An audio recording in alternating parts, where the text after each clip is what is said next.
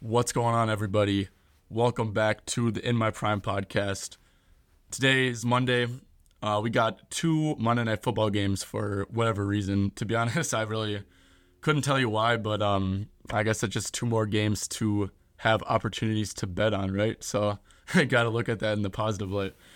And they both start at the same time too, which I think that makes zero sense personally. I guess they both are East Coast games, so can't really do the fans bogus like that. But I mean, fam, if you're gonna have two Monday Night Football games, you might as well start one early and then have like a West Coast game for the second one. So do not get that at all. But anyways, I do have three total picks for these two games: two from the Miami versus Titans game, and then one from the Green Bay New York Giants game. So first one I have is in the Green Bay game versus the Giants. I went with A.J. Dillon under 2.5 receptions. I played that at minus 121 at Caesars. Let me quick get some real-time odds up there for you people. But, okay, so there's still minus 130s out at MGM and FanDuel. I think those are very solid prices. I would definitely play those two. Probably wouldn't go much worse than that. But if you do want to maybe get some plus money going, I think combining this with the Dolphins money line is pretty free. In fact, why the hell did I just not do that, man? I don't know why I didn't do that. Because, oh man, I might have to play something else and just combine it with Dolphins money line. Because that's, in my opinion, I think that might be some free odds. But yeah, man. I fully recommend if you play this Dillon one and parlay it with the Dolphins money line, because that is just free odds, in my opinion. All right, so the reasoning behind A.J. Dillon is, so yes, there's no Aaron Jones. Aaron Jones has been banged up all year, and A.J. Dillon, he has played 48% or more of the snaps in all but one game this year, and the one game was 40%, so he's been in a pretty prominent role all year. But so he's under in 9 out of 12 games. And then if you look at full games with Aaron Jones, he's under in 4 out of 5. He's literally averaging 1 reception on 1.2 targets in those games, though, Jones. He's had 3 targets once, and he caught all 3 there. So even without Jones, he has not seen an increase in role in the receiving game. I think it's a pretty damn bad matchup to end game environment. So New York Giants, they allow the 5th fewest running back receptions. They play man at the second highest rate in the NFL. So obviously with running back receptions against man, you actually have to be a good route runner to get targets against man coverage. So Christian McCaffrey, I think he could not be affected by that. But if you're just a dude who occasionally goes out in the flat and that's how you get your receptions against, that just doesn't really work against man coverage because you're actually getting guarded by someone. So yeah, New York play man at the second highest rate in the NFL. Dillon literally has a 6% targets per route ran rate against man. For put it into perspective, he's had 2 targets on 36 routes against man coverage this year. And yeah, Dillon's just he's a big fella, so I don't know how many design screens he'll get. I really wouldn't expect more than one. So yeah, brutal matchup. Getting into the game environment, it's Packers 6-point road favorites going up against Tommy DeVito. There really shouldn't ever be a point in this game where they're forced to pass. The Giants are also just bad against the run. They allow the 3rd most rushing yards to running backs, 3rd highest yards per carry to running backs. So maybe we just don't see great passing volume in this game environment in this matchup anyways. Giants this year, they have allowed 5 running backs all year to have 3 or more receptions, 12 weeks of football. Running backs were CMC, obviously probably the best pass catcher in the league. Elijah Mitchell, kind of random, but he did have 3 against the Giants. Breece Hall, who has been getting peppered with targets ever since Michael Carter, and not even since Michael Carter, really just since he has been playing a lot of snaps. Brian Robinson, who did that in a game without Gibson, and then Ramondre Stevenson, who's also a great pass-catching running back. Yeah, man, so I just think that there's a lot of outs, obviously, a bad hit rate here. I mean, averages 1 reception, 1.2 targets, full games without Jones. Bad matchup with the amount of man Giants run. And yeah, man, I think that 2.5 receptions is a bit high, a bit just giving him credit for Aaron Jones being out. But don't think it's a great spot for Dylan here. And like, if you're listening to this, please parlay this with the Dolphins money line, because I'm an idiot for not doing that, and I really should have, and I regret not doing it. So listening to it, please do that. All right. Next one is Raheem Mostert anytime touchdown. This was plus 120 at FanDuel and Caesars. So let me quick see what it is. I literally locked it in pretty recently. So yeah, anytime touchdown. Wow, went up to plus 125 at FanDuel, plus 120 at MGM, plus 105 at DK. All good there. Just make sure you're getting it at plus money. Yeah, I know. I really don't bet many touchdown props. I think there's a lot of volatility. But honestly, this is just like extremely mispriced in my opinion. So Mostert, I mean, the dude literally has 16 fucking touchdowns in 12 games this year. The Dolphins team total is at 30.5, so it's kind of projecting them for around 4 touchdowns. The Dolphins don't really kick a ton of field goals, especially when they're like in the red zone. They're a very aggressive team, and that's just how they play. So they should score around 4 touchdowns or so. And honestly, I kind of lean over to the team total anyways. There's a little narrative going on. Raheem Mostert, he's closing in on Ricky Williams' rushing touchdown record. Mike McDaniel, he loves Mostert. I mean, they were together in San Francisco, and McDaniel just seems like a player's coach who like cares about records for his players and stuff like that. So I think that that's actually like valid like reasoning for him to get the ball in the red zone. I think that the reason why this number is skewed is because if you look at like the rushing yards, Mostert's line is lower than Achane's.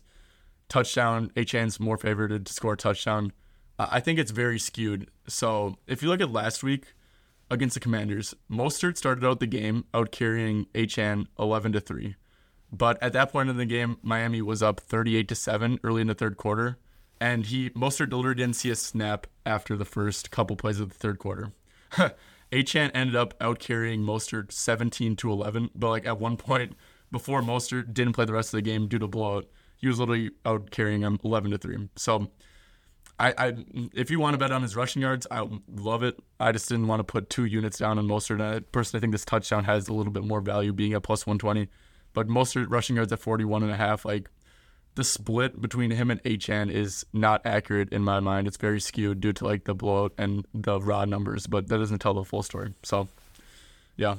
And yeah, man, just like this seems mispriced. Like we saw CMC literally at minus 300 to score a touchdown yesterday, and Mostert has 16 touchdowns. McCaffrey has 17.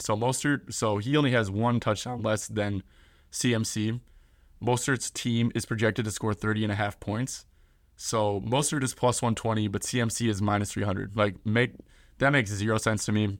And yeah, man, I think that this should definitely be like minus 140, maybe even minus 150. Getting this at plus money in general, but plus 120 is, I don't know, man. I feel like this is a steal. And you got a little narrative going to chasing records, players coach, and Mike McDaniel. I think it's a really good look. Also, for the Titans, I don't know how much this matters for the touchdown, but for the rushing yards, Jeffrey Simmons, who is their best run stopper by far, is out for this one. And we know Tennessee typically has a pretty solid run defense, but with no Jeffrey Simmons, they're significantly more vulnerable on the ground. Last play, staying in Miami, got Tyjae Spears, who is a backup running back for the Titans, if you did not know, over 2.5 receptions. I played this at plus 120 at Caesars. If you have access to 365, there's a plus 135 out there, which is pretty ridiculous. But then there's also like plus 115 at MGM and plus 114 at DK's out there as well. So a lot of plus money going on. Just if you play this, make sure you're getting it at plus money. Tyjae Spears, he is over this line in 7 out of 12 games overall, 4 out of 6 games with Levis, and 7 out of 9 games with 15 or 16 or more routes ran. Look, man, Miami, they're 14-point favorites. They're going to destroy Tennessee at home. The Dolphins at home have won games by 50, by 15, by 21, by 14, and by 7. Tennessee literally has not won a road game. Like I mentioned, obviously a 14-point spread in this one. The Dolphins, they're going to be able to throw all over this Titans secondary. Just a ton of explosive plays. Genuinely, it would not surprise me if Tennessee is forced to pass late in the second quarter, but they're going to be forced to pass at some point in this game. I'm very confident in that. So yeah, man, because of this game script, routes should be very high in a game script like this for Spears, because if you didn't know, Spears basically plays all the third down snaps, all the snaps in passing situations, and yeah, Henry will never really be on the field in a scenario like that. Spears with Levis has a 22% targets per route ran rate, which is really solid. Miami, if you look at the coverages they run on defense, they run a lot of cover 1, some cover 3, cover 6. They run those 3 coverages for a combined 78%. Combined 78% of the time. Tajay with Levis against those 3 coverages has a crazy 29% targets per route ran rate. Miami, if you look at the stats, man, like the raw stats, they really don't allow a ton of running back receptions.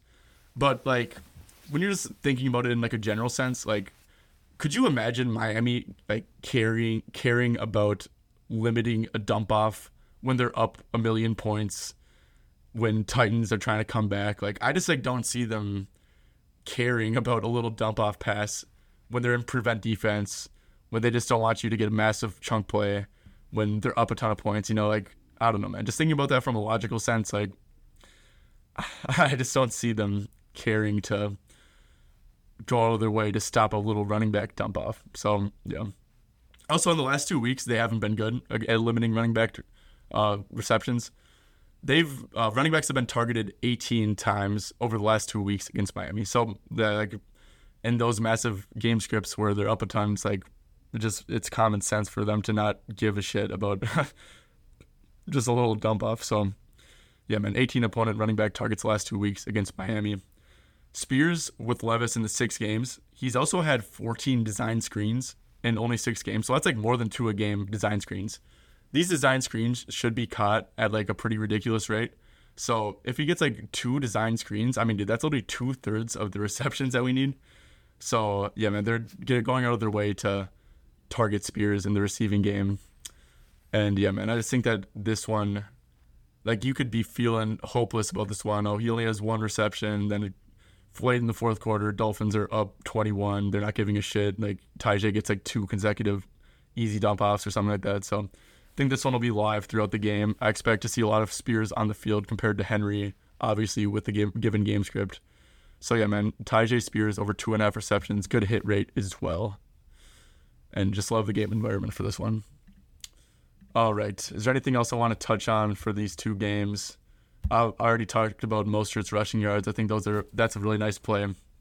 Tyreek Hill, his line is ridiculously high, but he's probably going to go over, and like no one's going to bet it because of how high it is. But I mean, dude, his yards are literally like flirting with like 115, pretty ridiculous. But yeah, man, Miami team total, I think it's an interesting look. Derrick Henry unders are somewhat interesting too, man. I just don't see him being on the field much in a game environment like this. Yeah, man, I think that's about it. Will Levis passing attempts make sense. Going back to Green Bay, New York, I think no Christian Watson, obviously. I think that Dontavion Wicks, Jaden Reed are guys that could possibly step up here. Romeo Doubs struggles against man coverage, while Wicks and Reed are pretty damn good against man. So I think that those 2 guys could be in a place to step up pretty big. Saquon is interesting. We all know the Packers have a pretty bad run defense. I hope that the Packers will them out because of the Dillon receptions prop. But if I'm going to be honest, man, it kind of seems like a little bit of a letdown spot coming off of a Sunday Night Football win against the Chiefs. Just like, I know the Giants suck, but it kind of seems like a bit of a letdown. Just going off gut feel. But yeah, man, that's about it. If you guys enjoyed this, make sure to leave 5 stars. Summarize the plays I gave out for this NFL Monday slate. It was A.J. Dillon under 2.5 receptions, -121 at Caesars, playable up to -130, but I do strongly recommend parlaying it with the Dolphins money line. Get those odds down a little bit. Played the Raheem Mostert touchdown at +120 at FanDuel, also at Caesars. It's there. Tajay Spears over 2.5 receptions, +120 at Caesars. If you're going to play that, you can play that with the Dolphins money line, of course.